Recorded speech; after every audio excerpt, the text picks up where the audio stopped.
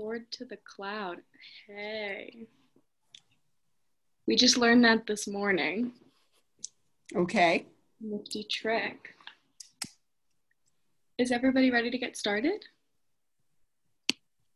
Great. So, thank you for coming. This is Lilith Shapiro and Spencer Torres for the Colorado Springs LGBTQ+ Oral History Project. Thank you for speaking with us today. As we get started, please let either of us know if you need a break. And as we begin, could you please state your full name and how you choose to identify? Sure. My full name is Amanda Udis-Kessler. I identify as she, her, hers. Please feel free to let us know if you feel as though we have overstepped or crossed into any subject you do not wish to discuss. Of course. Let's start. Where were you born? I was born in New York City. Did you enjoy growing up in New York?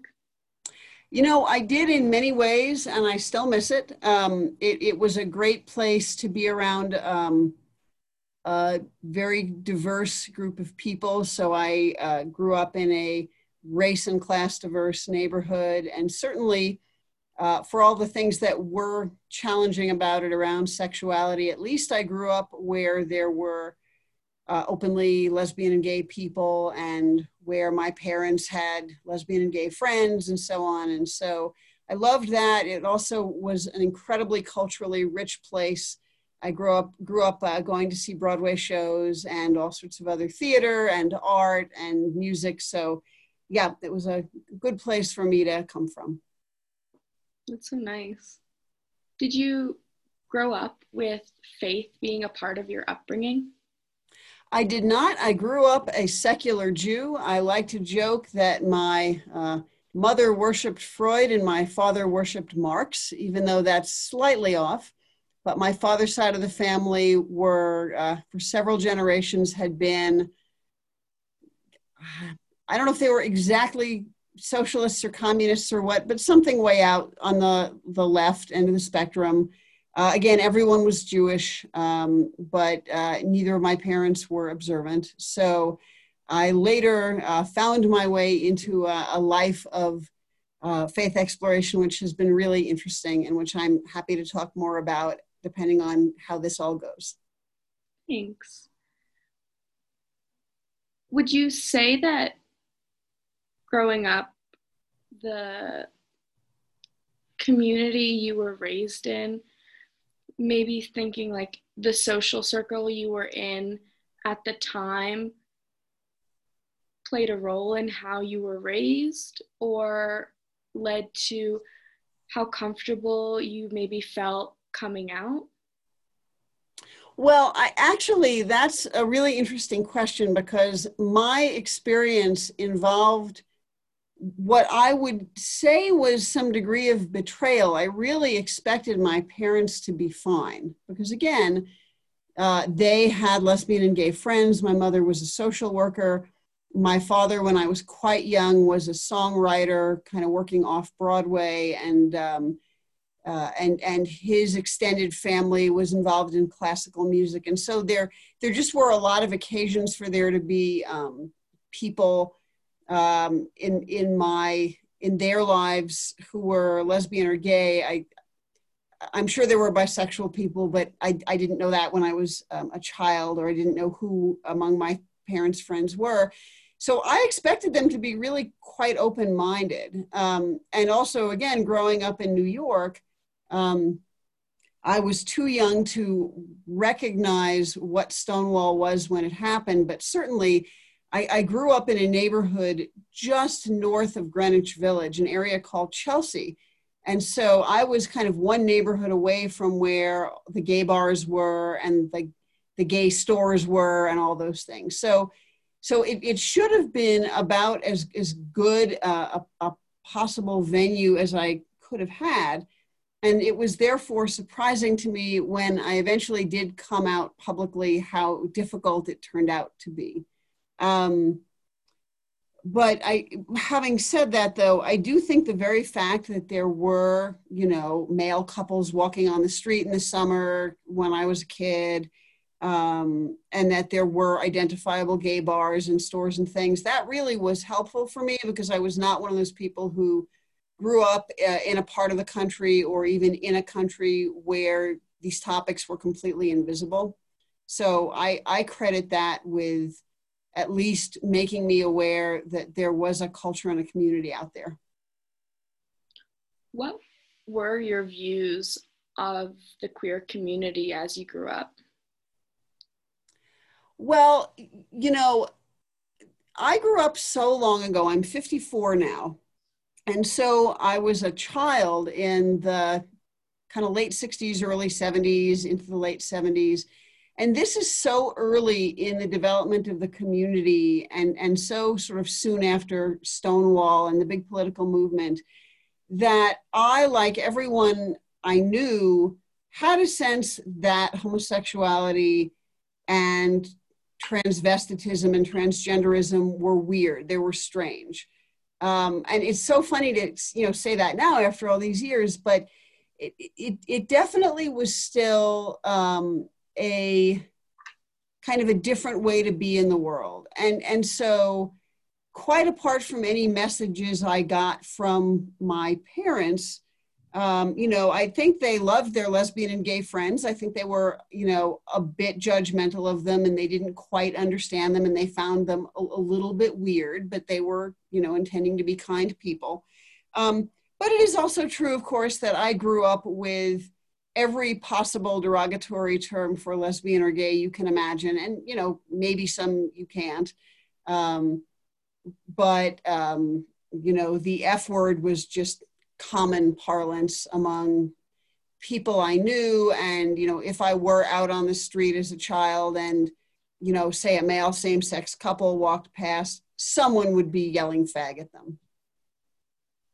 So what I saw was definitely that this community was there, that these people were there, but that it really wasn't okay. And also, even in New York City, as soon as I realized that there were pride parades, which I realized fairly young, I also realized that there were counter protesters with hostile religious signs. So it was a complicated situation. Sounds very complicated.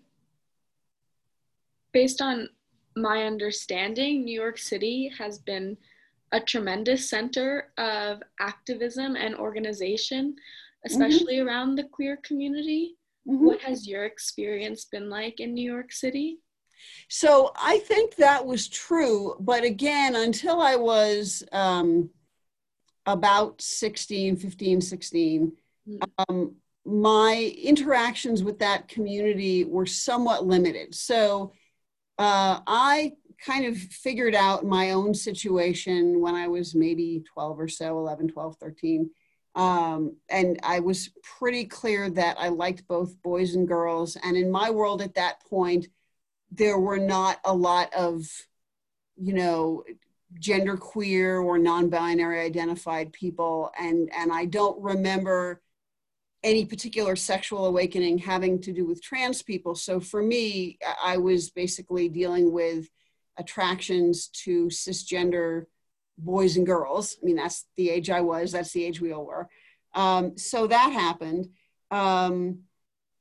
Again, if I went for, say, a stroll in Greenwich Village, I would walk past gay bars.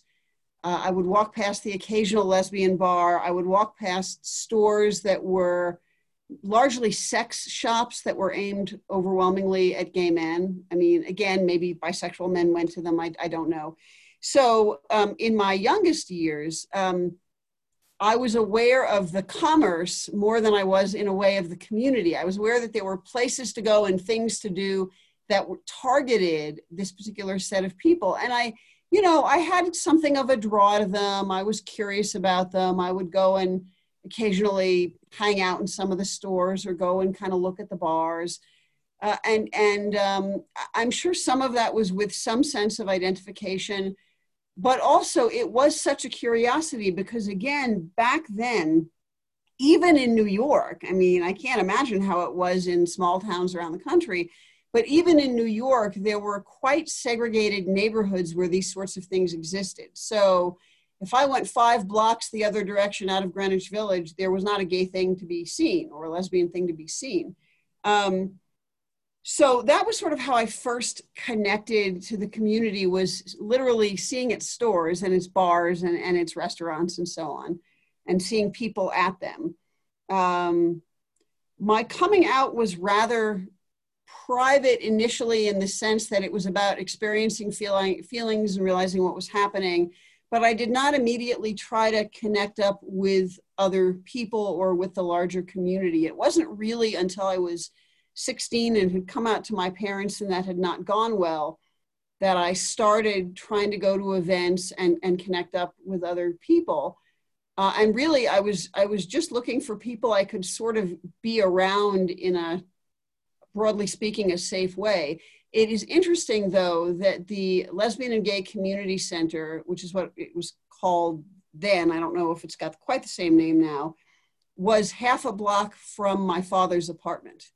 And so by the time I came out, I was split living. My parents lived 3 blocks from each other, so it was a very easy split live. But it is also true that because of where in town they lived, the center was right there. So it was very easy for me to go to things. But I also realized pretty quickly at that point that I was like by far the youngest person in the room at most of those events. I never did quite figure out where the LGBT teens were while I still was one. So my connections to the community were, you know, I'd go to a general event and be the youngest person in the room. I wouldn't really make friends, but I would feel good about being there. I did start marching in and watching pride marches when I was fairly young. And it was always, for me, what was really special was seeing people who I knew at them. And so I would say pretty much every year I would see someone I knew at some point, and that would be really meaningful. Friends, adults that were friends of my parents, occasionally teachers. One of my teachers actually marched with a paper bag over his head. That was how dangerous it was to be a gay teacher in those days. And I remember that. But so I then sort of mostly connected with a handful of other people at my high school who were something other than straight. I think there were a few gay men. There undoubtedly were some bisexual people. There were a couple of lesbians, not that many. Don't remember if there were really bi women, but so my first connection to people in the community that was meaningful was really to people I already knew in my own school who were out already or kind of on the way out, or who weren't formally out, but we knew, that kind of thing. Are you still connected to your community back in New York City? So my community is not very much there anymore. People kind of scattered. Some of my high school friends I am now friends with on Facebook, which is pretty good. I'm not exceptionally close to most of the LGBT people I knew in high school. There's one person who I actually have not inquired about her sexuality or gender identity. I think she probably goes by she, but I have my suspicions about her. Most of my high school friends who I'm still friends with are, you know, as they would have said back then, straight but not narrow. So I am publicly and flagrantly out, and anyone who's friends with me on Facebook obviously has no trouble with that. I am still friends with a variety of queer people from college and from my early Boston life right after college. So we can jump around and sort of go back to this stuff. When I moved to Boston, I moved there with a pretty strong bi identity, and I connected pretty quickly with the bi community in Boston. And then because I was actually doing some writing about bisexuality, I also connected to some bi communities in places like Seattle and New York and Los Angeles and so on. So I still have quite a variety of bi friends from my past. so those people are still in my life, and a shocking number of my exes, both male and female, are still in my life. Most of them are Facebook friends. Some of them are friends in other ways. But so I have managed to keep quite a bit of connection with queer people my own age through the decades. I have to say that a number of the older gay and bi men I knew are dead. They died of AIDS a long time ago. So there is a generation that's missing. That's the generation ahead of me. So some of them were in my life for a little while, and a handful of my college colleagues, people from my era who were gay men.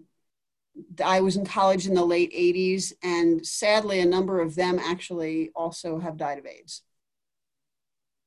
I'm very sorry for the loss of your friends. Thank you. Do you perceive a difference between the general queer community and possibly the bi community within it, the queer community? So it has been years since I've been quite engaged with the bi community in any really social ways. When we moved to Colorado Springs, what was clear to me was that I would undoubtedly meet a couple of bi people, and I have. But also it was clear to me quickly that I would not be socially engaging with bi-identified people here sort of strictly as a community. Because the one time I actually, I don't remember how long ago this was, but it was long ago. It was probably, 2004, 2005. I think I actually put an ad in the Independent, the Colorado Springs Independent, and basically saying, bisexual woman, seeking some bisexual friends. I mean, I was already in my marriage, it's a monogamous marriage. I wasn't looking for sex partners. I'm not judging non-monogamy. I've done that in my distant past and all, but I just was looking for some bi people to socialize with. And I was curious what was here in Colorado Springs. And immediately I got a bunch of really sort of skeevy, sketchy responses from, people who wanted to have threesomes. And that was kind of it. And I mean, that's fine. I don't judge them, but that wasn't what I was looking for. So it has been literally decades since I have been connected in any meaningful way with bisexual communities. I would say when I was, they were, this is so long ago that they were really struggling with how to relate to lesbian and gay communities, kind of where they fell under the queer community, which at that time was actually kind of a new phenomenon. So to do a little bit of history, the word queer really, in my understanding and experience, was starting to get reclaimed at the very end of the 80s and early in the 90s. So Queer Nation starts around 91, I think. And it very much was a political identity at the time. It also was a way of abbreviating all the terminology. It was this really polyvalent term. And I think my experience of it in your generation is that it is often kind of a descriptive umbrella term, which is fine. I mean, it served as that in some part. But back when we were all starting to use it in a reclaimed way, because, queer was an insult for decades before it was ever something we said with pride. And so the things we meant by it in some ways feel to me a little more complicated than how I think I hear it used now, which is largely descriptive. But so the bi community was really invested in using the term bisexual or the term bi. It was a huge big deal. And in the writing that we were all doing for our community in those days, and some of this was coming out of kind of sex liberationist movements, some of this was coming out of bisexual feminism. It was coming from a range of places.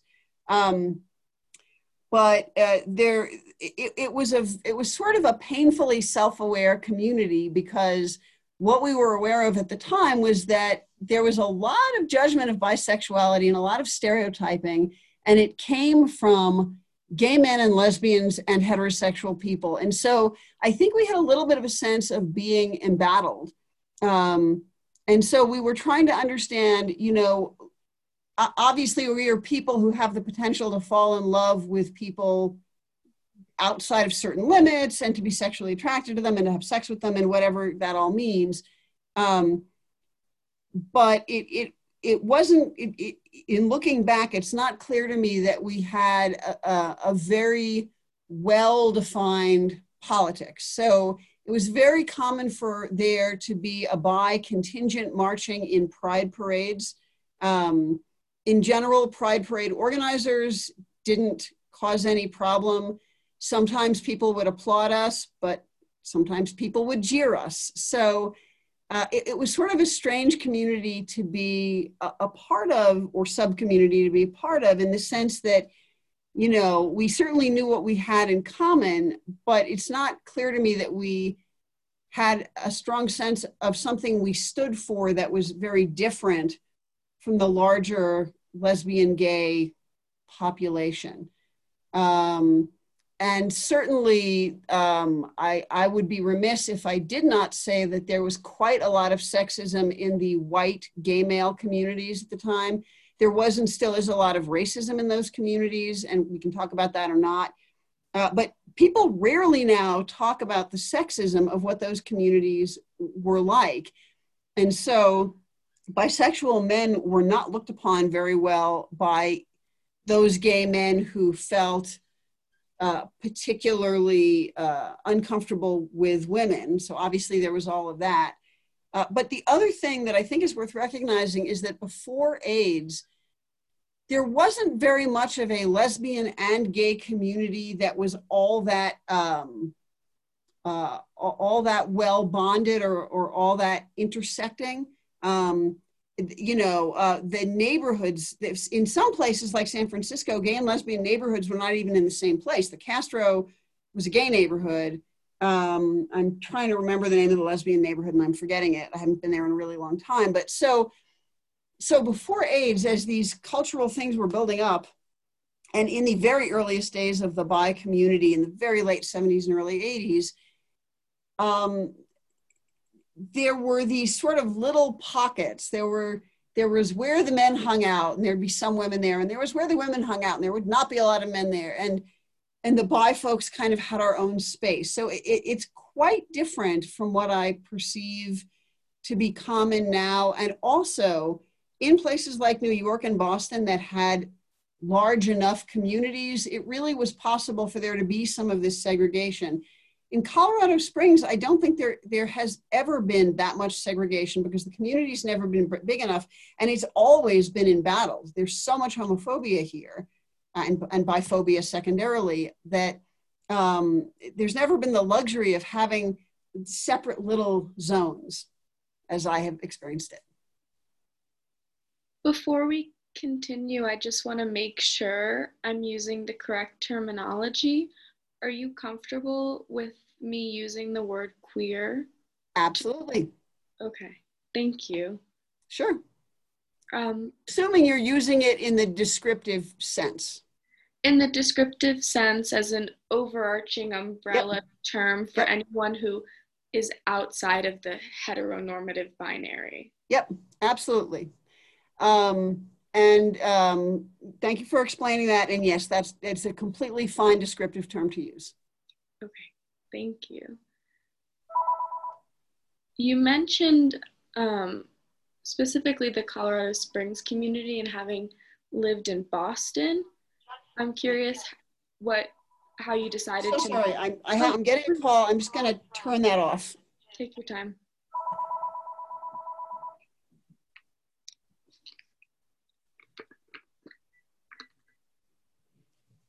Okay, I apologize. I had failed to turn down the ringer on my home phone, so that is off now, and that will not happen again. Okay, go on. A very human error. All good. Yeah.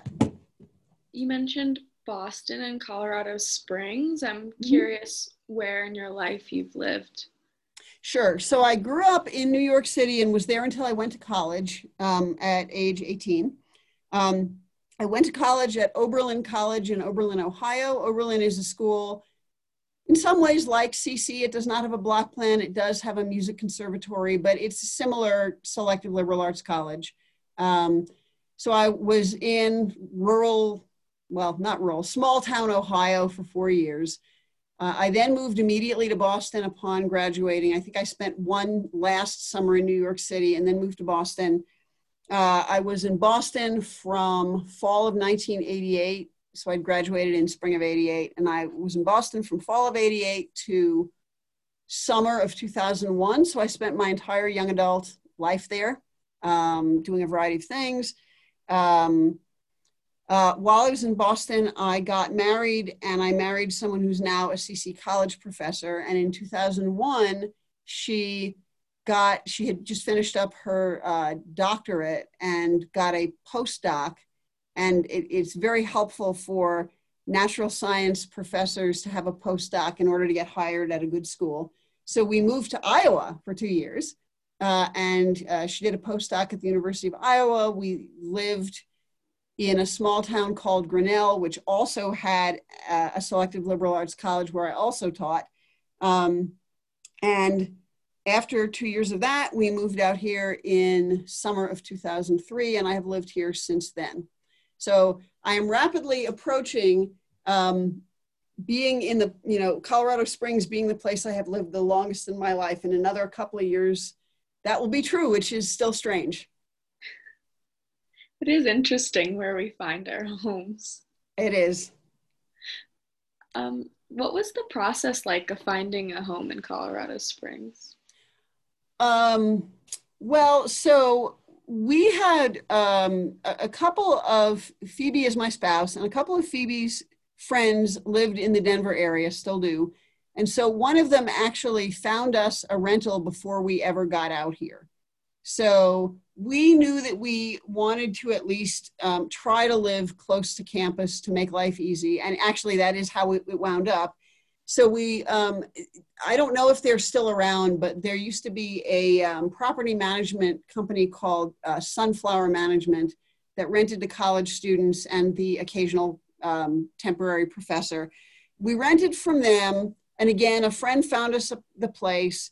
And personally, we thought they were a really, really terrible property management company. And so we actually broke our lease and bought a house 2 blocks from campus that fall. So November of 2003. So we were kind of in the middle of the first semester when things just were kind of unworkable. So finding the place was not that bad. One of the things that really helped, and I'm sorry that I don't remember how this played out, but there is a lesbian realtor in Colorado Springs who's very involved in democratic activism and the queer community here. And we were put in contact with her by, I don't know who, probably some lesbian or gay professor at the college. And when it was time for us to unload on the rental and buy a house, we actually we hired her as our realtor. So we, I believe, moved into a house that a friend of hers, I think a lesbian friend, I'm not sure, was selling. So, in this funny way, we live in this house that might have some queer history, even though I can also tell you the house we moved into used to have the football team at CC living here back when we had a football team. So before we ever moved out here, the football team used to live here. And on alumni weekends, they still come and visit us, which is funny. Oh. But so the move out here in general, I mean, the logistics of the move were not that bad, but we were terrified to move out here because even though, the Phoebe's teaching position looked pretty good, the year before we moved out, there had been a pride center and it had been torched in an act of arson and burned to the ground. No one had been injured in that, but that was pretty terrifying. And also, that same year, a woman who'd been a lesbian activist out here had been murdered right near campus, I think somewhere near Cache La Poudre. And the thing is, I don't know for sure that was a hate crime. There wasn't very much information about it. But, after you grow up in New York City and live for, more than 10 years in Boston, which certainly has neighborhoods that were homophobic, but also, I generally lived in neighborhoods where I felt fairly safe about that, and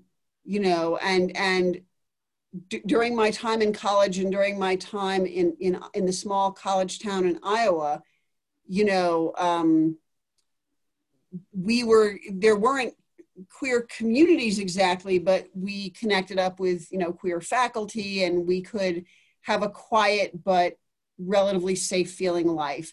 So to move out here was actually quite frightening.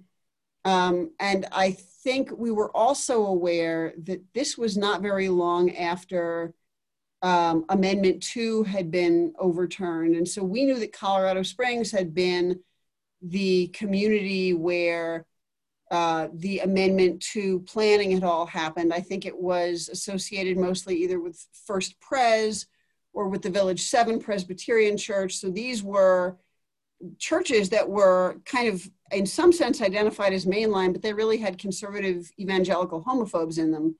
So we knew that we were coming out here literally 7 years after Amendment 2 was overturned, and we were a little nervous. And I will say that we immediately kind of tried to make connections and make friendships at the college. And some of those were with queer people, but a lot of them were just with open-minded heterosexual people who understood that their good deed of activism for the day was just to be good, welcoming friends to us. So my biggest shout out here in Colorado Springs, even though I'm grateful for our queer friends here, I'm really exceptionally grateful for our straight friends here, because they are the large majority of our friends. That's really interesting. Yep.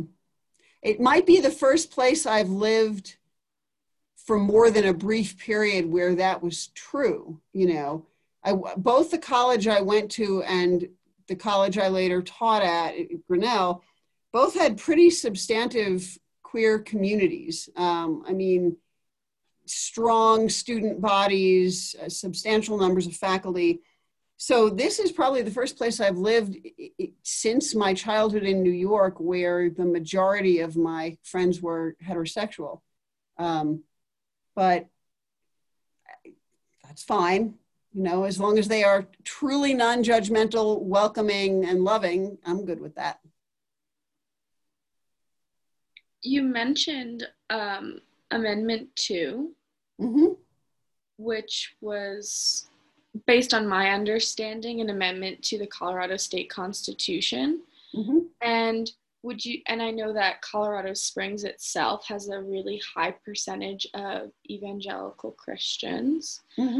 Would you say that the community here in Colorado Springs fosters a bit more heightened awareness of what it means to come out as queer or to live openly as a queer person?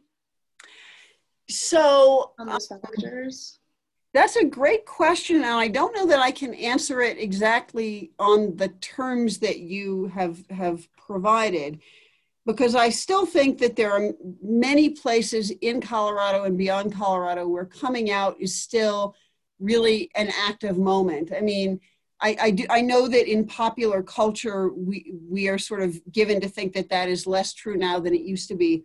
But I still think there, you know, some poor queer kid coming out in Brush, Colorado, I mean, they're still going to go through all the struggles. Someone going to Mesa College and coming out there might have some struggles.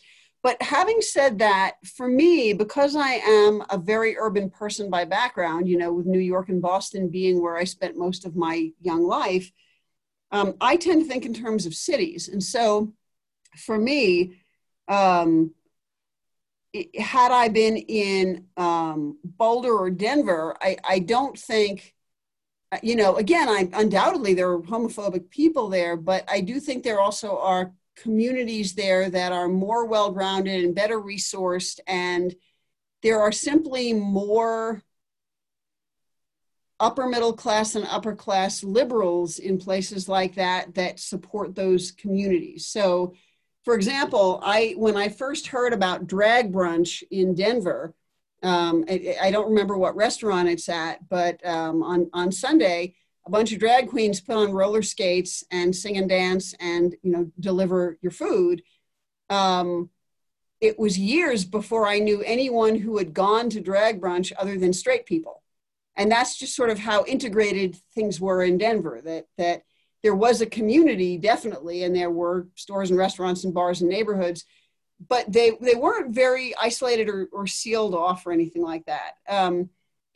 What I think is harder in Colorado Springs is, I mean, God, I would hate to have grown up here. Hate. I would hate to have come out here. I think it would have been really hard, especially a couple of decades ago, because even though I think the neighborhood right around CC is not as conservative as some of these other neighborhoods, you know, there really is a CC neighborhood bubble effect in that there are 3 zip codes that have more liberals in them than almost anywhere else in Colorado Springs. And CC's in one of those zip codes.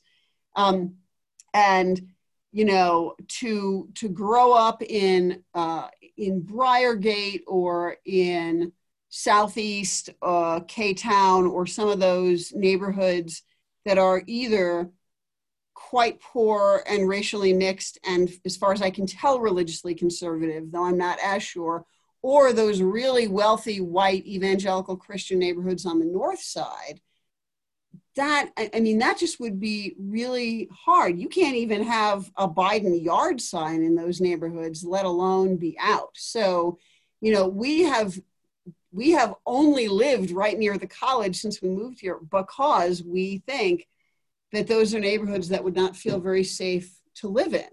I mean, it's not that those neighborhoods have no liberals or progressives in them, but they don't have very many. And the overwhelming feel of those neighborhoods is very conservative.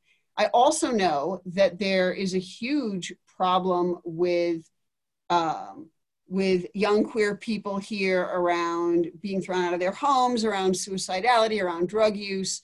That's not something where I track data, so I can't give you numbers, but I remember a few years ago, I was connected to a church where one of my friends was a guy who taught in D20. Lovely guy. D20 is sort of ground zero for conservative homophobia for youth from what I can see. I mean, I think there are some other districts that are problematic, but because Focus on the Family and New Life are right there, you know, my understanding is that that's a really tough neighborhood. And this friend of mine was sort of reporting on Facebook about all the youth suicides around town. And we don't know how many of them had to do with homophobia, but I'm guessing some to most. So all of that means that this is a tough place to come into a sense of oneself as a queer person. I think to move here as a queer adult and to be able to shape one's own life and where one goes and who one hangs out with has not been as hard as I thought it would be. If I were very sort of inclined towards separatism and really wanted only to be around queer people, I'd be pretty unhappy here. But again, that's not my personality or my temperament. I will say that many of the churches I've attended have had lesbian pastors or ministers, and that's been really lovely. It's not something I need, but it's a nice reminder that even in this religiously conservative area, there is wonderful, strong, progressive religion and queer people are involved in it. So that's great. But yes, there are very few neighborhoods in town I won't go into at all, but there definitely are neighborhoods in town I would not go into with Phoebe and do very much in the way of hand holding or any public display of affection. There's a lot of those neighborhoods. But because people are so clueless, they often wonder if we're sisters or something, and it doesn't really come up. And that's funny and silly and a little sad, but we have actually faced almost no direct discrimination. The one thing that happened right when we moved to town was that we walked into an auto insurance store. I mean, store is sort of a strange word. It was someone's little kind of private shop. We walked in, we were looking for car insurance. We said we're a couple. They stared at us, their mouth dropped. We turned around and left. And then everything we needed, we got through Colorado College. So, you know, they had suggestions for suppliers for everything we needed. CC, even at the time, was not particularly homophobic, and we could register as domestic partners. So we wound up getting everything we needed, and we have had almost no trouble like that since we got here. But I think there still is a general feel in the town, and it varies by neighborhood, but you kind of have to be careful how out you are and where and who's around you. Yeah. We also, in our little bit of background research, understand that you write music. I do. Spiritual music. I do. Do you mind speaking about it? We really liked what we saw when we did our looking. No, I'm happy to talk about that. So I wrote my actual first song when I was 12. It was terrible. It was just the most bad pop song you can imagine. But I've loved music my whole life. My father was a songwriter, as I said before, for a while before he did other things, and he taught me to write songs.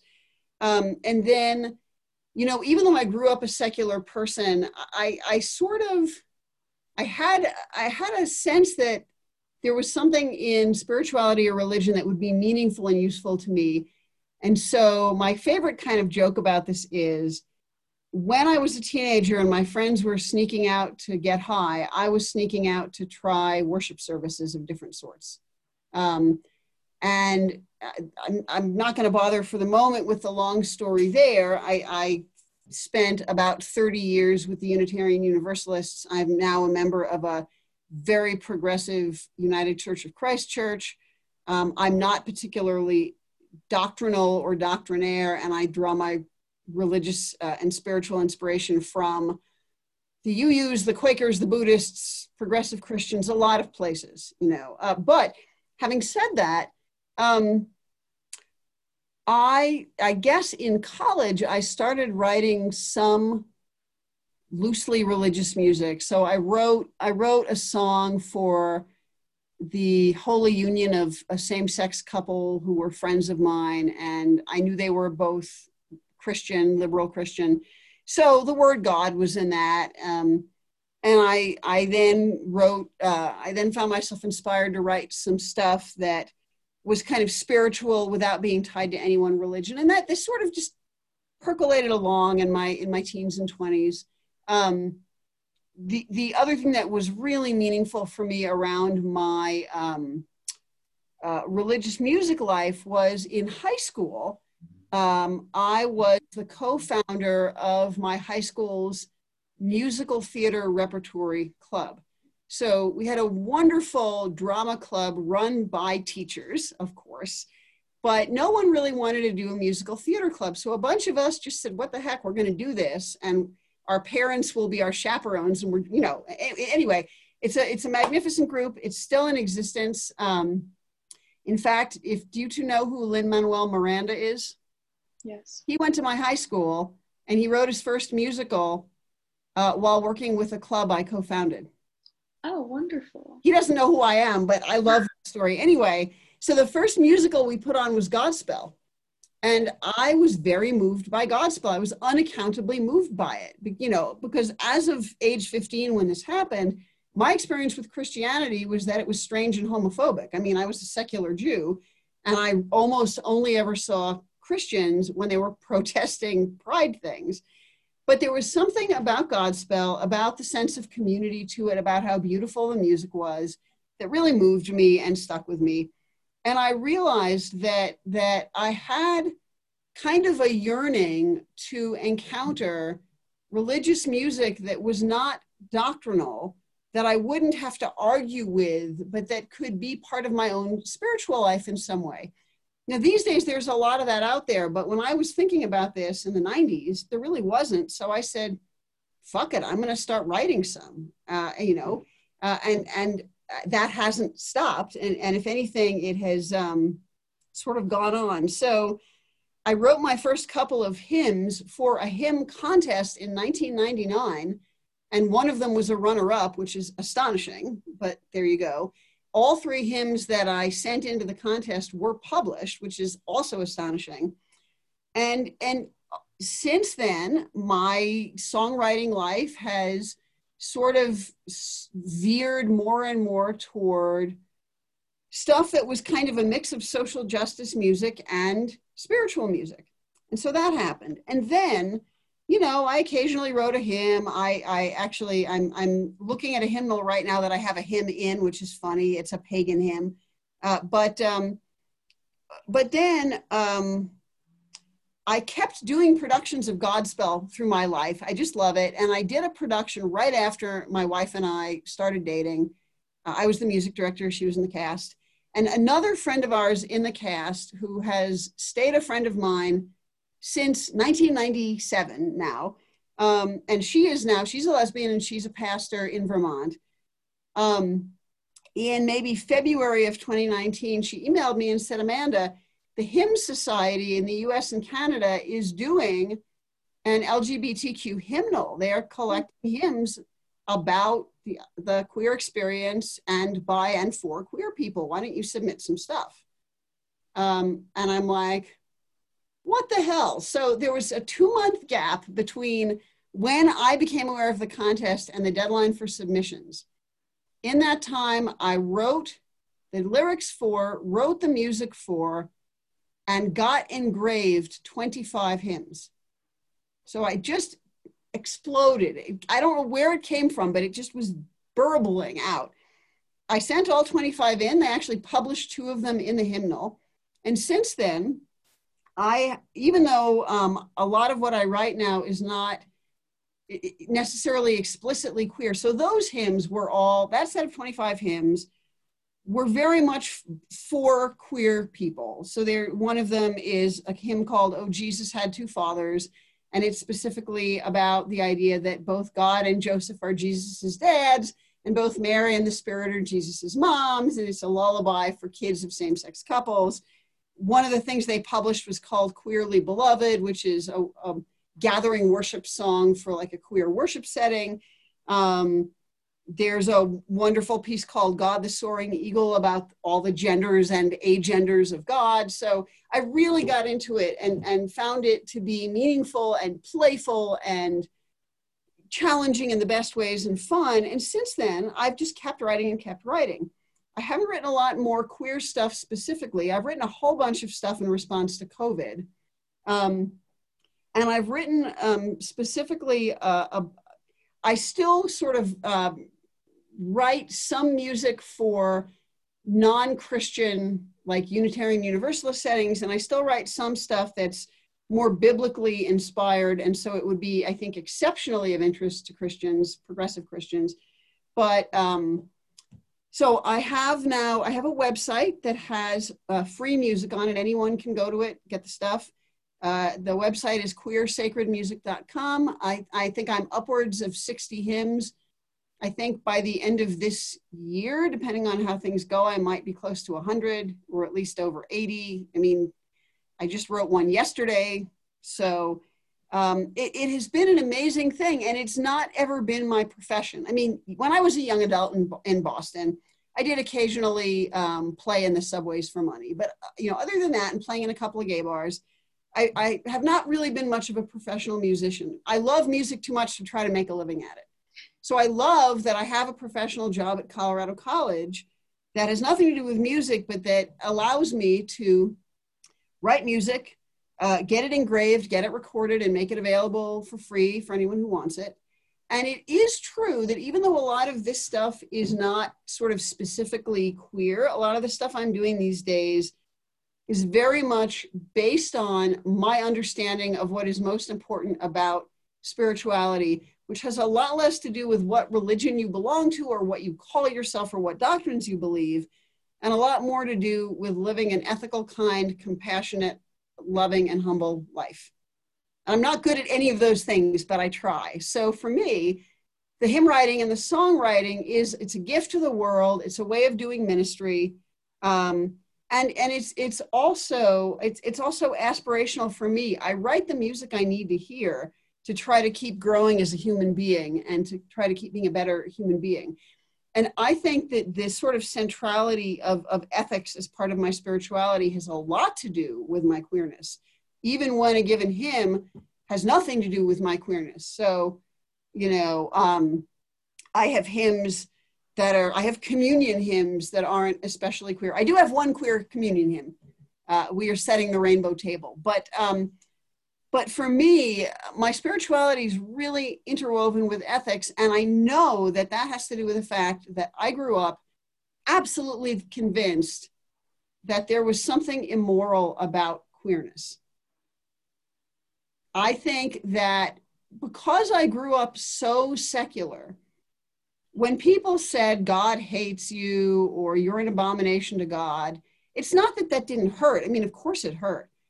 But for me, I think the thing that really got under my skin and harmed me was the idea that homosexuality and bisexuality were in some way immoral. And so I could say a lot about that. I'm not going to unless we come back to it. But so I think what has happened in my preaching life, in my music life, in my going to seminary and thinking of being a minister, which didn't pan out, but in all of the places that religion has shown up in my life, it is grounded in, you know, religious visions. It is grounded in spirituality. It is grounded to some extent in prayer and things like that, but it's very grounded in ethics. And I think I have spent an awful lot of my life trying to prove to myself that I'm an ethical person. And I'm sure that that has a lot to do with internalized homophobia, which is fascinating and sad, but you know, I've put it to good use, so that's okay. Yeah. Thank you for sharing that. Sure. I'm trying to think of how to phrase this because it's really interesting, all the things you've mentioned about religion and secularism and faith and specifically ethics. I'm a religion major. Oh, okay. But I'm curious if you've perceived any specific receptions, either in all the communities you've worked in or seen your music welcomed in, or specifically in Colorado Springs, what the reception has been to faith-based queer music, or just specifically having queer communities in a faith structure. Because if it's different when there's that blending of a queer identity and faith. So this has been really fascinating. And there's the in Colorado Springs part of the story and the out of Colorado Springs part of the story. And I'd actually like to start briefly outside Colorado Springs and say that I picked the URL of my music site very intentionally so that no one would use my music who was unwilling to interact with that URL. Having said that, my music the music I've written over the past 2 years has been performed all over the country, definitely in South Africa, possibly also in Wales in the United Kingdom.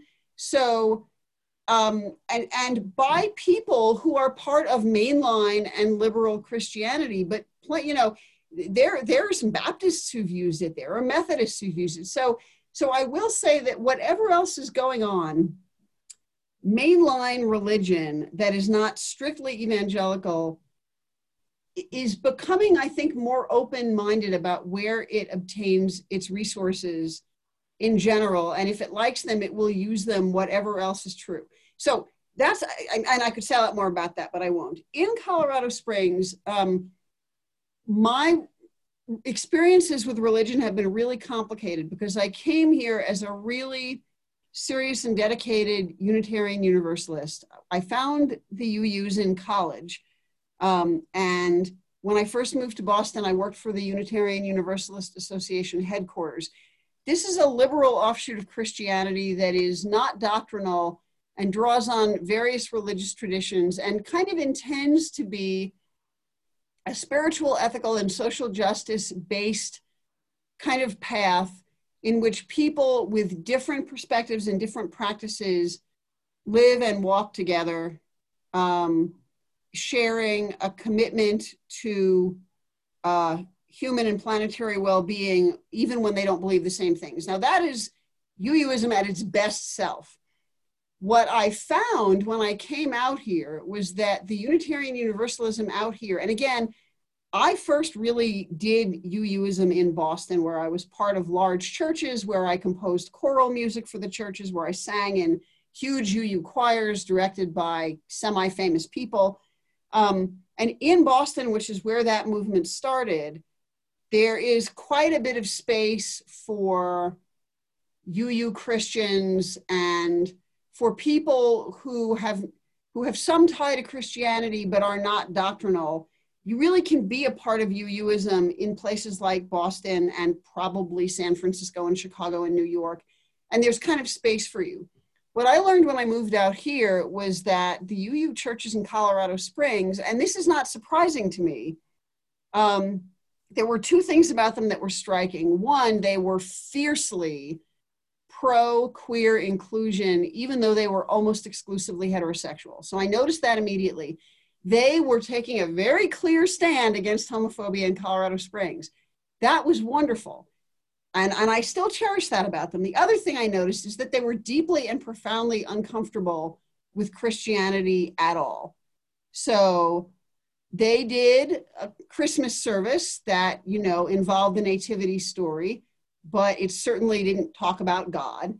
They would do an Easter service that was all about the flowers in the spring. And I mean, again, I'm not trying to put this down, but because there was such an embattled sensibility among progressives out here, and to some extent there still is, though that's better, but what it meant was that the UU churches were places where if one had some draw to Christianity, however non-doctrinal and however loose, it was a much safer place for me to be queer than it was a place for me to be open about my sense of draw to Christianity, which was fascinating. So I've been to both of the UU churches in town. I've been members of both of them at different times. I've done all sorts of leadership in them. And eventually, for a variety of reasons, I left both. And I did bring my music to them. I brought some of my music to them. But again, I could kind of tell which music they'd be willing to hear and which music they wouldn't be willing to hear. So I was a bit closeted about all this with them. Most recently, I've joined, again, a progressive Christian church, which is very low doctrine. I mean, it draws on the Bible, but there's very little in the way of creeds there, and it's very built around kind of the vision that Jesus had about what I usually call love's domain. I mean, it's traditionally called the kingdom of God, but kingdom is not a great term in our era. Being part of that church is part of what spurred some of my writing, and I actually became informally the composer in residence at this church.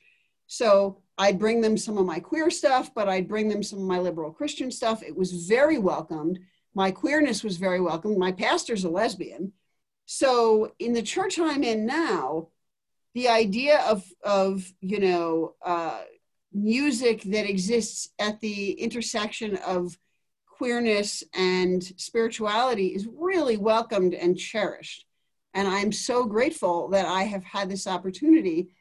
And I'm so sad that that because of who the UUs are in Colorado Springs, and they're magnificent people, and I'm still proud to call many of them friends in my personal life, but I could not actually bring my queer music to them very much. It was not quite the right fit. So I'm sad about that, but I'm glad that I do have opportunities to write things for people who want them, and I'm not sure how else to say it.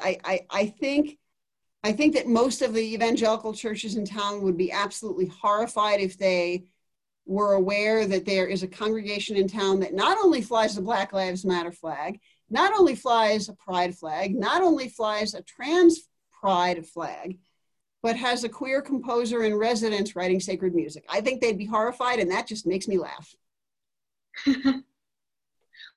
We love all those things. I hope I've picked up on this correctly, but something I've heard over this time we've been speaking is that some of the communities you found yourself drawn to here in Colorado Springs has been comprised of a lot of non-queer people. Mm-hmm. And I was wondering if you could speak on that, like how you are building your community here in Colorado Sure. Springs. So, so what really happened when we came out here, and I think all of this really got kind of kicked into gear by our initial time here, is that we made decisions about where we were going to look for friendships and community that had more to do with Colorado College as a place where we expected to find our friends, and also the First Unitarian Universalist Church that we went to in town, All Souls, which is a block from CC. We figured that to a large extent, our friendships were going to come from those places. It isn't that we never went to the underground. It isn't that we didn't go to Pride. I mean, we did. We went on the marches. We went and visited with all the, the different tables that people had set up at the festival.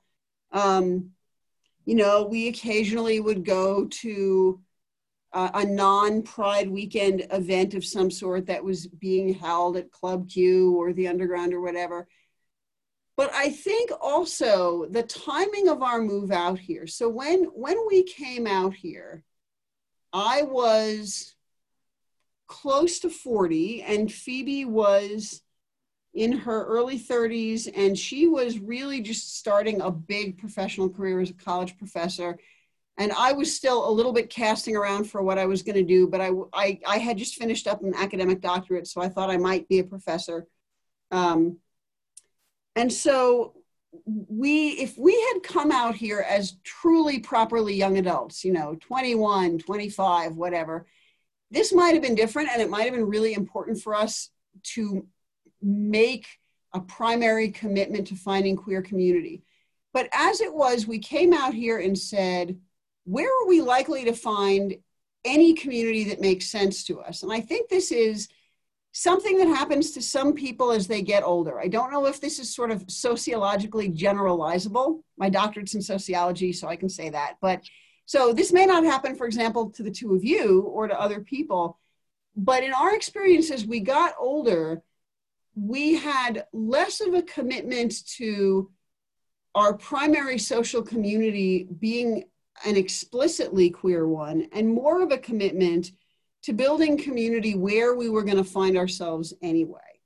That is a luxury that I'm not really sure I entirely had as a young adult, which is why when I moved to Boston, I sought out the bi community immediately. And the first UU church that I went to in Boston for a long time was known in Boston as the gay church.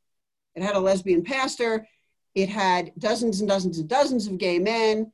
It had quite a few lesbians. It had some bi people. So at that point in my life, that really was super important. And hanging around the geographical community was super important.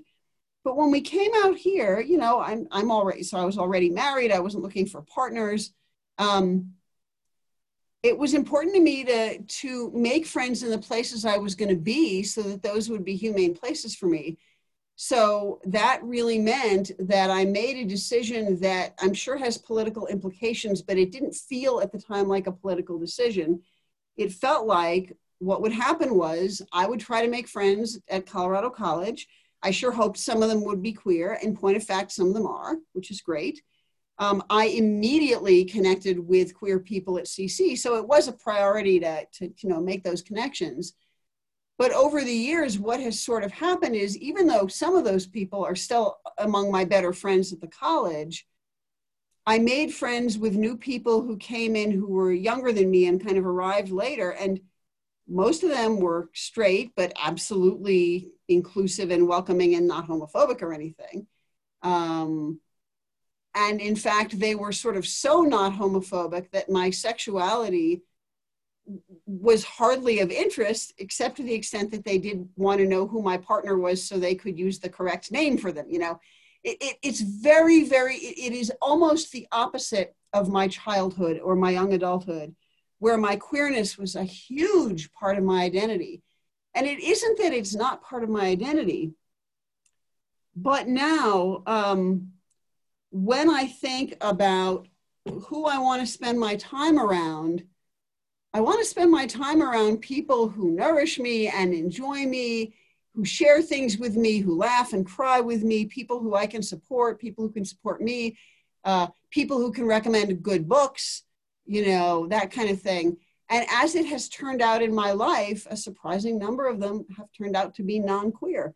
And I suppose if I'd known that this was going to happen 20 years ago, I might have been either appalled or sad, but I have good people in my life, and it's not, I would not want to say that this is about some bizarre equivalent of colorblindness. Colorblindness is bullshit, by the way. Racism 101, there is no such thing as colorblindness. There's no such thing as gender blindness. There's no such thing as sexuality blindness, exactly. But I do seem to have become part of a mixed and complex community where we all love each other and we are a variety of sexualities. And, it is still true that I have an awful lot of queer Facebook friends from earlier parts of my life. And I am friends with many of my former female partners and one of my former male partners. So it's not as though my life is not rich in queerness. It really, really is in many ways. But my Colorado Springs life, other than church, is not that queer. And even my church is mostly straight, but the pastor's a lesbian. The clerk of the congregation, whatever his title, of executive council, is a trans man of color. So it's not even that there's a large number of queer people at my congregation. It's that the ones who are there are quite prominent and loud and visible and out and proud, and everyone loves them. So it's strange that my local life is not queerer. But I also think, and I may have said this when I was speaking to your class, when I was a young person, my activism consisted of going to marches, getting arrested, doing civil disobedience, doing protests, writing letters to the editor. I was a pretty out loud, proud, angry, visible person in my younger years. When we moved to Colorado Springs, the homophobia level was such that Phoebe and I sort of looked at each other and said, if we just can survive and thrive here, if we can live here happily, that might be enough activism for us. And that's going to sound really strange, but I think when we first got out here, and any protest, we were at it. When the Westboro Baptist Church came and protested Palmer High School for having a gay-straight alliance, we were at that protest, as were 2,000 other queer people. There were 12 of them. They didn't last very long. More recently, when Westboro Baptist came and protested at, I don't remember the name of the school. It's in Manitou. I'm sorry, I don't remember exactly where it is. But I was at that protest. I don't get arrested anymore because I have arthritic knees and I have to be a little careful about letting myself get dragged around.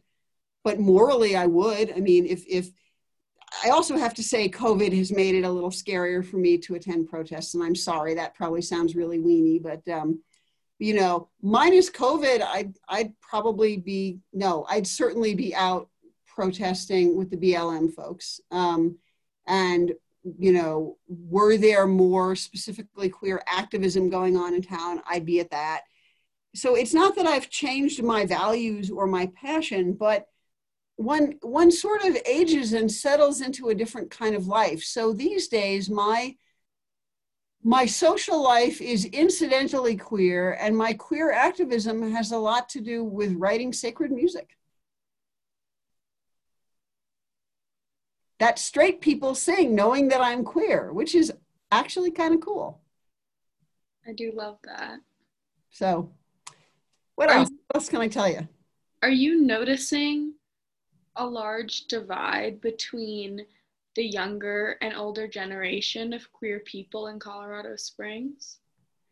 So I can only answer that insofar as I am a little bit mindful of some of what is happening with queer students at Colorado College. So I cannot claim that I have very much knowledge about queer teens in town. I certainly give money to Inside Out, but I have not, for example, volunteered with them or anything. So I'm not particularly connected to queer teens in town. When I have occasions to interact with QCC or Equal, or I'm sorry, I don't even remember what groups there are these days. It's been a couple of years, but when I have the opportunity to interact with queer college students, and that has almost exclusively happened at CC.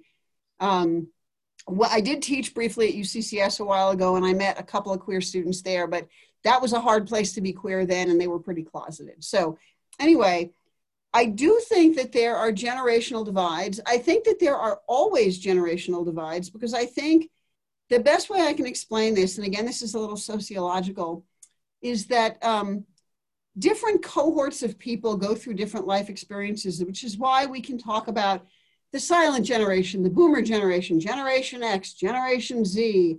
There are problems with those terms and they overgeneralize, but there's also some nugget of truth in them. And so, for example, I've thought a lot about, in the past couple of years, as I've watched how people use gender language to identify themselves or to reject identifying themselves or whatever. I've watched this with a lot of interest. I don't have a value judgment about it. I feel as though the terms that make sense for me and work for me have a lot to do with the era in which I grew up, which means if I were to try to call myself, for example, non-binary, it just feels wrong. It doesn't fit. It doesn't sort of make sense of me. And yet if I call myself androgynous, which is not terribly unlike non-binary, I mean, it's related in a way, but it's a term that has resonance from my childhood. It comes out of a particular era of feminism that's meaningful to me, which is definitely not third wave feminism. So I see that there are different terms and different ways of self-identifying. I see that there has been an explosion of available identities that people can take, reject, blend, mix, modify. And again, I don't say this in a judgmental sense. At one level, I think that's fantastic. I mean, let 1,000 flowers bloom. People should have the identity of their integrity.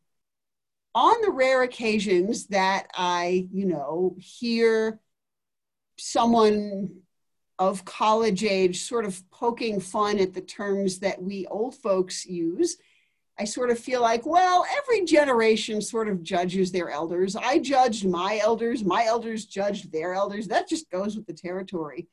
But I think one of the things that was possible for my generation, including my queer generation, was we had, once we survived through the worst of AIDS, for those of us who did survive,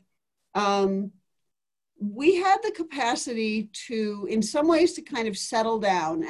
And again, I don't mean go in a closet. I don't mean be hidden, but I do think that for my generation, there has been a possibility of living a much more normal life than I could ever have predicted as a child. One of the things my mother said to me, so when I first came out to my parents, my mother basically didn't talk to me for a year. My father basically wouldn't shut up about it for a year. It was really a hassle. But one of the things one of them said was, you're going to have an unhappy life. And you know, my mother passed away a few years ago. And if I could talk to her right now, I would say, you know what, Mom, you're right. I'm having an unhappy life right now. I'm having an unhappy life because Trump's president and the Republicans are destroying the country. I'm not actually having an unhappy life because I'm queer. Not at all. You know, I don't know what my life would have been like if I had been straight, you know, or if I had been quite, you know, traditionally cisgender. But the unhappiness in my life these days has very, very little to do with my queerness. I mean, there's still some internalized homophobia. It still comes up. I still root it out and all, but I did not know this would be possible. And I feel as though my age, my generation, my cohort is the first generation or cohort that was really possible for. I suspect that for your generation, both the complexities of queerness and the things that make life frightening are quite different. When I got out of college, I could go straight to a job at a nonprofit, have a string of relatively short-term nonprofit jobs that paid well enough, go to grad school, you know, get visiting professor jobs without a lot of trouble. I mean, I don't want to say nothing was hard, but compared to what you all are facing, fuck, nothing was hard. I mean, really, you know, I am so sad for your generation in terms of the world that you are inheriting and the world that my generation failed to fix for you. So I'm just going to say that. That's not about queerness, but it's not irrelevant to queerness either, because I do think that for those of us who have activist histories or inclinations, who think a lot about ethics, who think a lot about making the world better in various ways, you know, our queerness has kind of shaped that. We really did want a world where people of all sorts, of all types, of all identities would have the opportunity to have good lives. And that is something that I and many, many people in my generation worked on for a long time. Apparently, we kind of fucked it up because, you know, look at the shit you're facing. But having said that, I think that there are both similarities and differences generationally around queerness. I do think that at a school like CC, if you are among the right group of people, you're probably not going to have a super hard time being out among your peers. That was still more delicate in my days. That shaped things a little bit differently. But having said that, you know, we're all different as individuals. We're all similar as human beings, and our group identities are complicated. But I think the three of us right now, for example, on this gathering, would all like a just, inclusive world where everyone gets to have a good life, where the environment is not being trashed, where everyone is respected, where we are all making a difference against all forms of inequality. And in that sense, I think we're similar. But I think the details of my queer life today and queer college life today, I mean, I do think there are some differences. So I'm sorry, that was a very long answer, but that's what you inspired. I really appreciated it, though. Sure. All the turns, I liked it. I took a lot from it. It made me think, do you feel as though Colorado College in particular, from what you've seen, maybe just seen, I don't know if you feel like you've experienced it, but do you feel as though the college has contributed to the LGBT community in any meaningful way?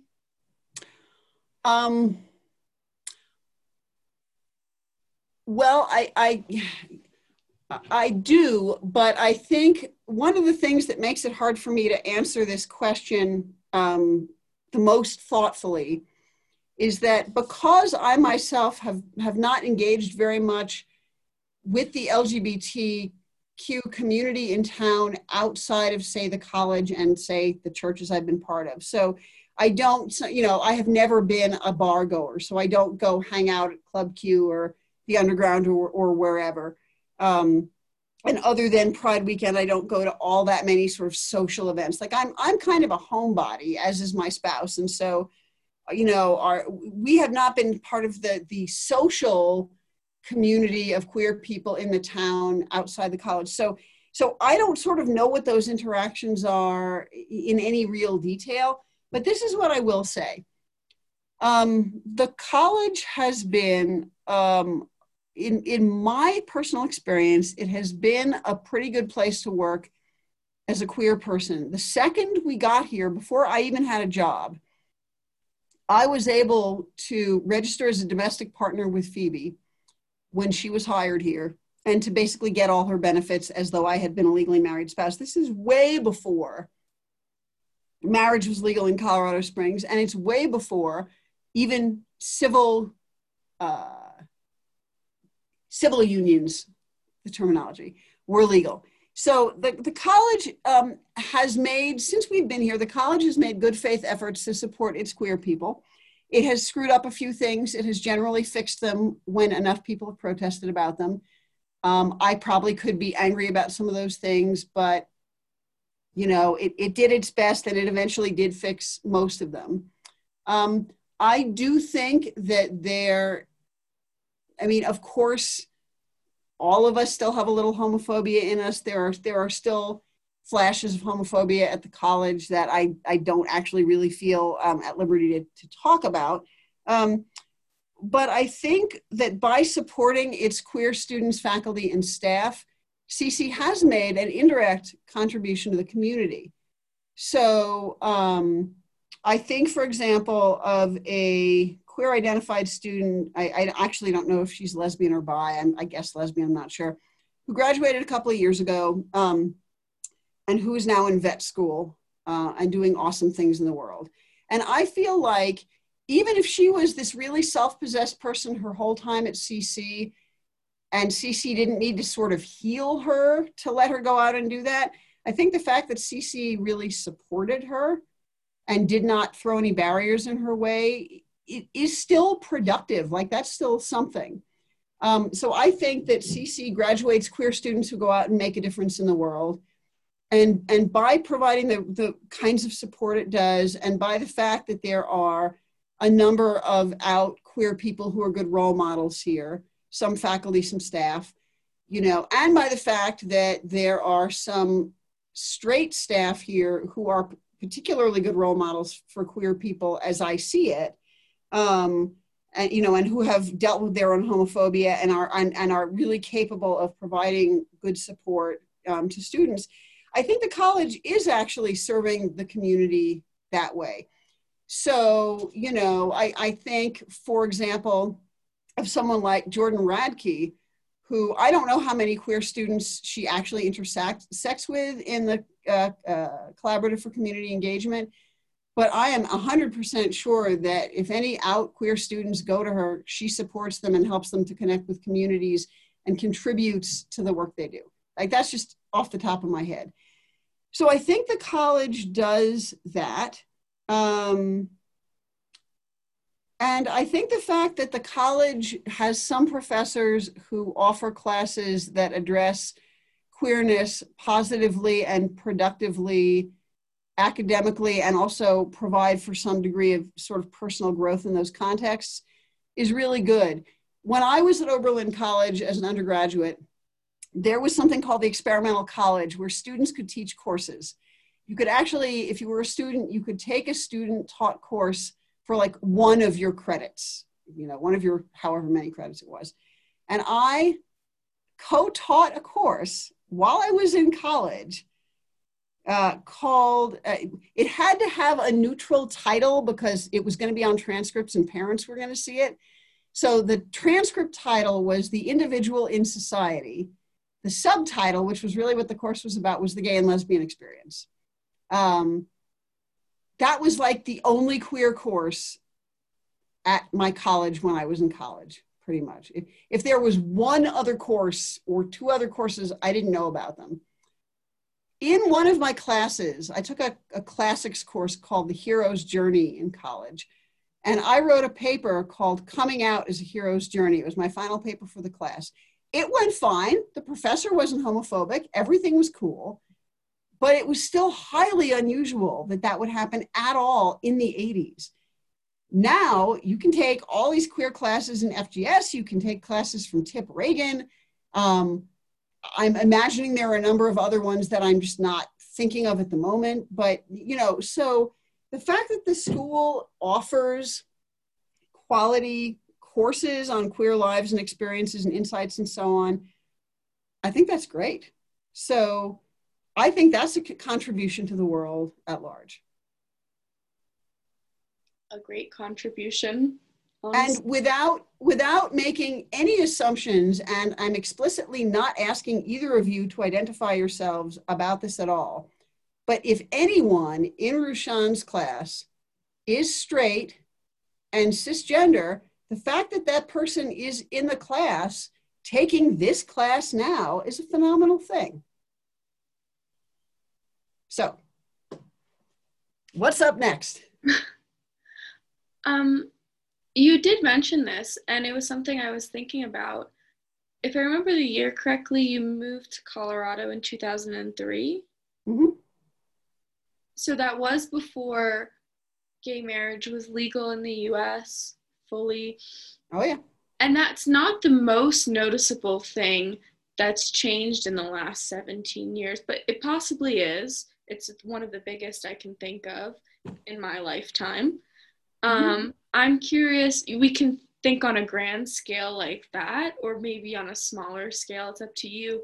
But I'm curious, what are the most noticeable changes you've noticed in queer acceptance and experiences since you've moved to Colorado? So I think that the marriage thing is huge. I do think it's huge. It's not just huge because same-sex marriage is at the moment legal across the country.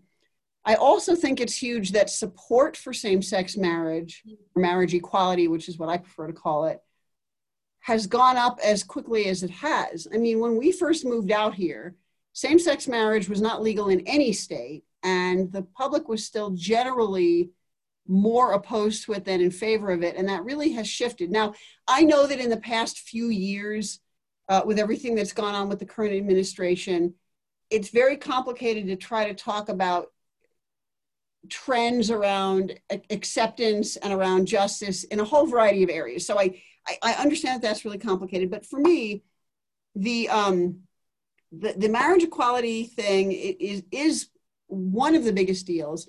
I also think that in popular culture, and I know very little about the popular culture that your generation pays attention to, and I apologize, but my just sort of general sense from, seeing what's on Netflix or seeing what's on Amazon Prime or whatever, is that there's an awful lot more both of sort of explicitly queer programming and also of programming that includes a lot of queerness because that's what the storyline calls for, but it isn't about queerness in quite the same way.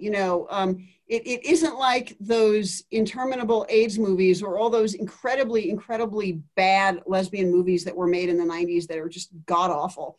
And thank God they were made, but they're and they were really, in the 80s and in the 90s, so much of the culture that included any sort of queerness or any sort of transness was about queerness, and it was about transness, and that's not bad. It was necessary, it was useful, some of it was interesting, some of it was good.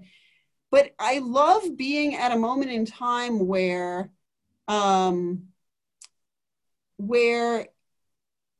so for example, I'm a huge fan of the Great British Baking Show. I'm an obsessive fan of it. I've watched every season that we have in the US multiple times. First of all, I love that one of its original hosts is a lesbian, and that simply is what it was. Like that was not, there was no referendum. It was not the point of anything. In fact, her replacement was a lesbian, though I think she's leaving the show this year. And that I love that the bakers are this wonderful, complicated mix of all sorts of, okay, there have not been any actual drag queens, and there has not been anyone who I could identify as trans yet. So that's sadly a limitation. But in terms of just homosexuality, the show's sort of a mix. And the fact that is not remarkable is remarkable. So to me, and again, I could really imagine that at your age and stage of life and everything, that sounds really sold out, and that sounds really sort of pathetic. Like, I should be like, Queer Eye should be even queerer. That's the sort of thing I should be saying. Or why aren't there any,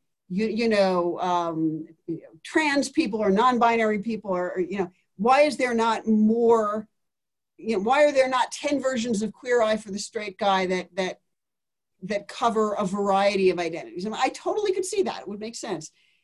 But for me, and maybe it's just because I'm 54 and kind of tired, the very fact that there are so many cultural venues in which queerness is not all that remarkable is this, to me, that is the single biggest positive change. I watched Marin Alsop recently conducting a version of Leonard Bernstein's Mass that was done last summer. I think last summer. It was finally made available to the public during COVID.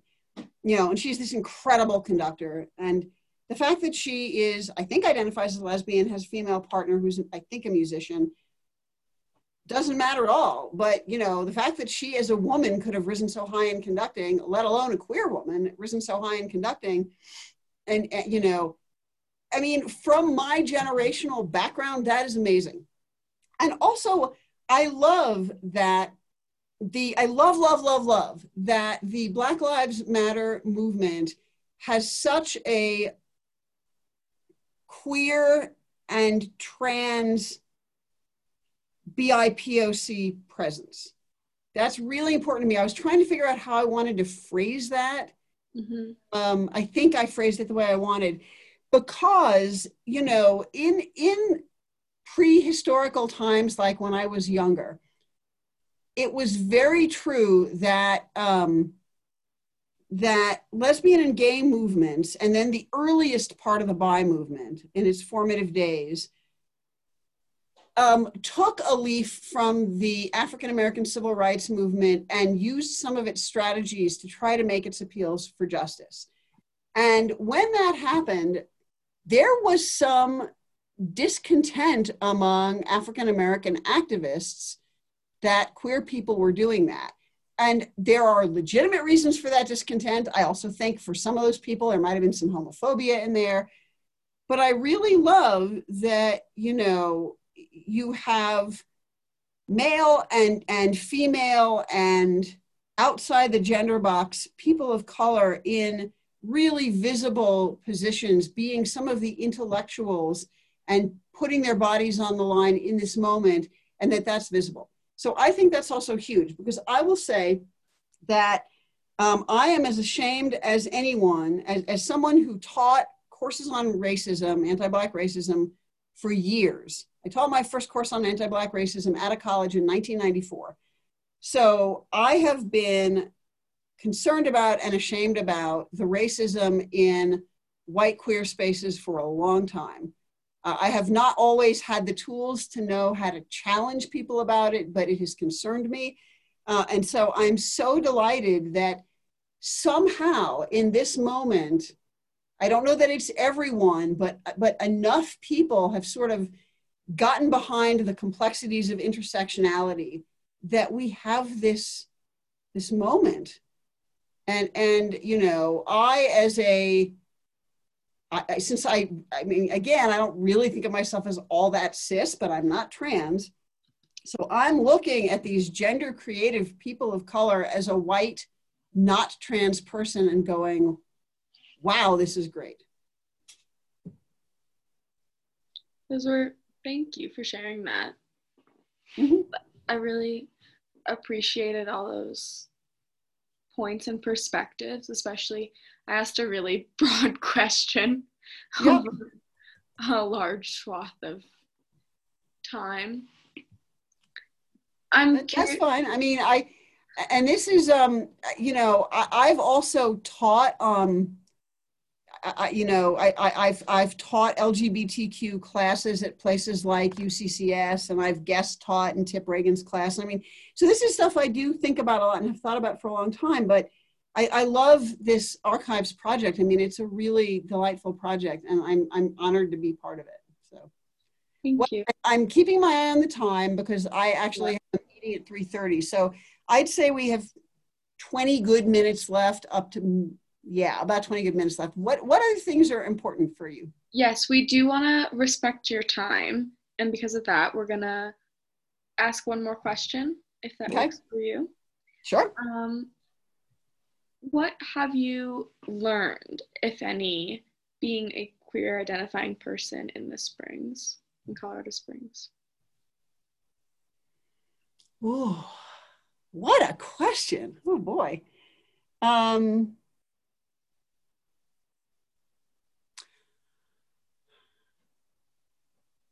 I think my answer is sort of a mix of surprisingly optimistic and wildly cynical. So one thing I've learned is that I have to be aware of how I appear to other people. I have to be aware of how I carry myself. I have to be aware of what's on my car and things like that if I want to have full access to the Springs. And I'm one of those people, again, I think it's the urban background. I don't want there to be any neighborhoods I don't go into. So I do all sorts of things in Briargate. I do all sorts of things in the Southeast quadrant. You know, I go to places that are not the most liberal, always, parts of town, you know. And so I've realized that if I want to do that, I simply have to be alert in ways that I don't know if I would have to be as alert in other places. So that's the more cynical side of me talking. The most sort of optimistic or hopeful thing I've learned is that I also can't assume that people here are going to be homophobic, or even if they are, that they're necessarily going to treat me badly, which is something I did assume when I first moved out here. So at one point, I started going to a therapist who I suspected was an evangelical, but he struck me as a good therapist. And at the end of our first session, I said, you know, he sort of asked how it had gone. And I said, no, this seems good. I think we have a good dynamic. It is really important to me that you know that this is my sexuality, that I'm in a same-sex marriage, and that whatever you personally may believe, that this is only going to be productive for both of us if you treat me well. And he said, this is, you know, probably more than 10 years ago now. What he said was something like, well, I certainly don't think treating people badly is part of the gospel. So that was very clever of him, because by saying that, he conveyed that indeed he was an evangelical. I mean, I think we both knew that, but also that he was going to agree to treat me well, to not judge me, to not try to change me, and to engage me on the topics of my concern, not his stereotypes. And so that was a really telling moment for me. And I've had all sorts of moments where, you know, another thing I should mention that does have bearing on my kind of interactions with the town is that Phoebe for a while sang in a Sweet Adeline's choir. That's like an a cappella women's barbershop group. The one in Colorado Springs was huge. It took third place in a global competition out of hundreds of such choruses. So given how big it was, you can imagine that it had a few queer people in it. But as you can probably also imagine, it had a lot of evangelical, conservative, very feminine women in it. And, you know, Phoebe's more feminine than me, but, you know, she not quite super much so. And so, you know, there were a few years when she was part of that group where I was therefore sort of secondarily part of the group. I was part of their socializing. I went to their concerts. I watched them compete online, you know, around the world and all this stuff. And even in that space, you know, there was this sort of tacit agreement that no one was going to challenge the conservatives for being conservative. No one was going to call them out. No one was going to, push them.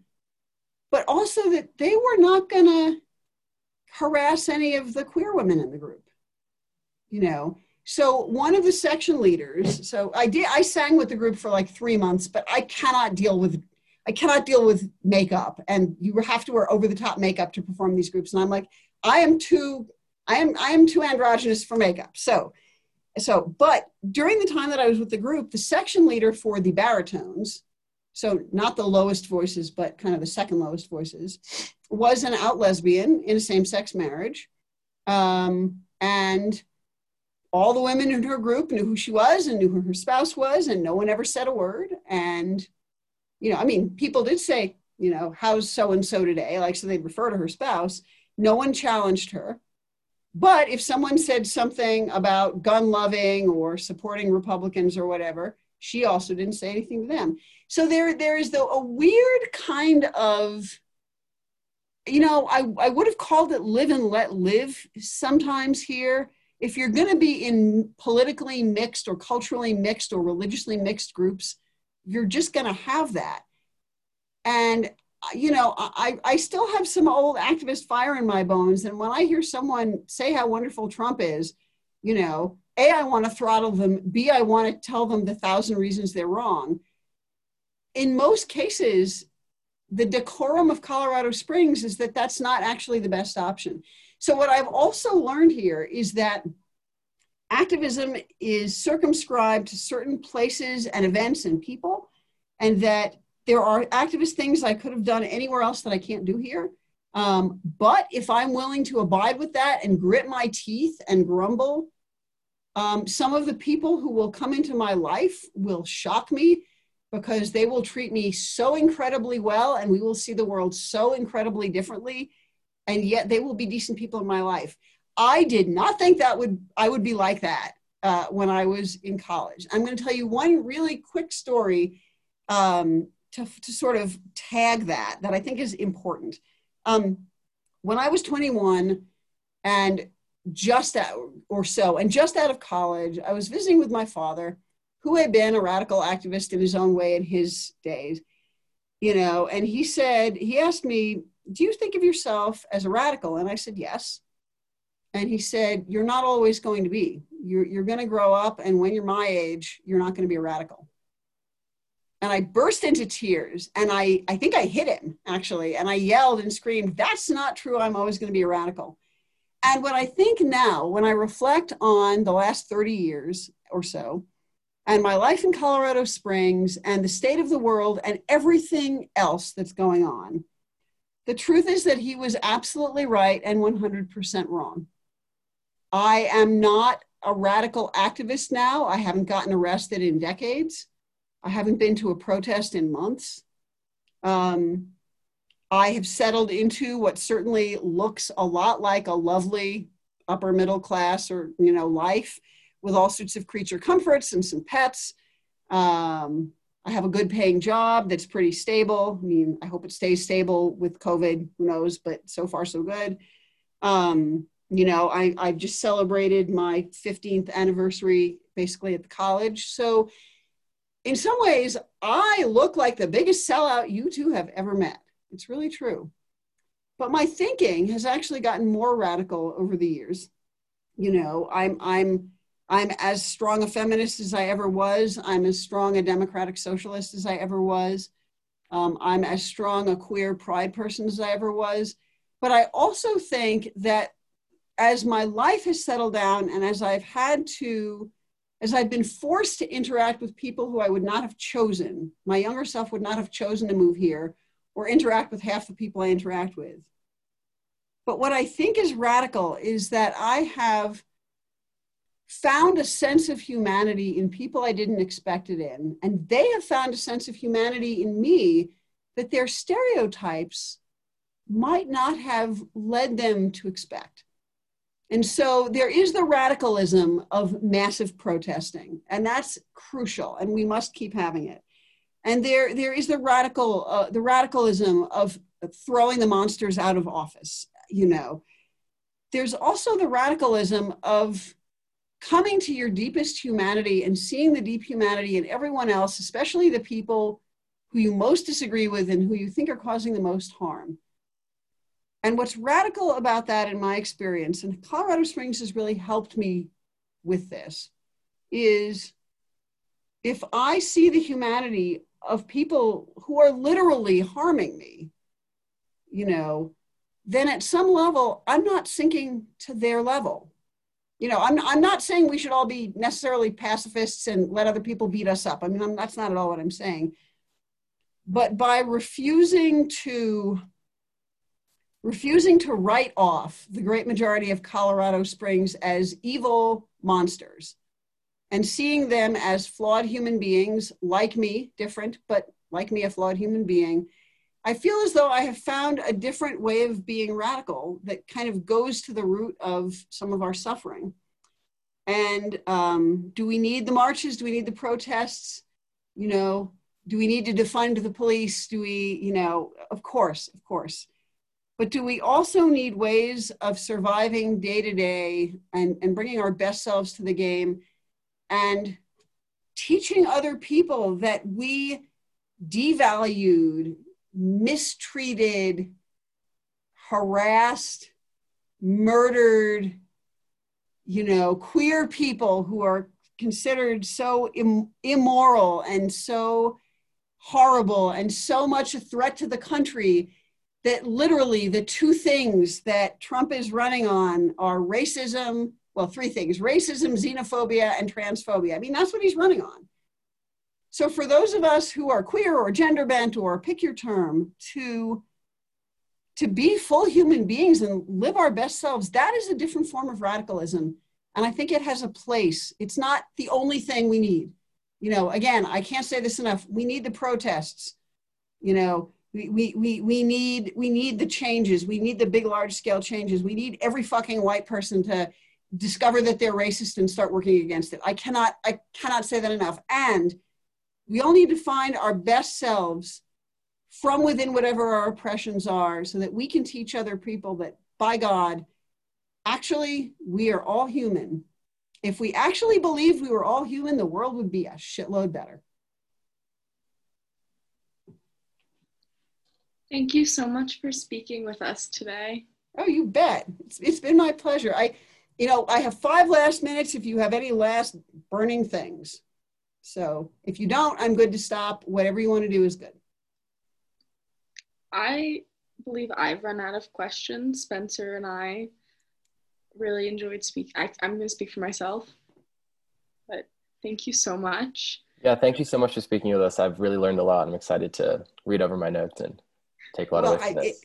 It was a delight. You know, all of you in this class are just delightful. I'm so moved that I was able to, you know, come and sort of help folks set up. I hope everyone has a good experience with their interviewing. And, you know, what a strange year. I really wish you the best of luck with this academic year. And I hope that you're able to engage your studies with good integrity and that you have good support systems for when things are hard. Thank you. Thank you so much. Okay. Enjoy the rest of your day. Stay You safe. as well. Thank you. Bye. Bye.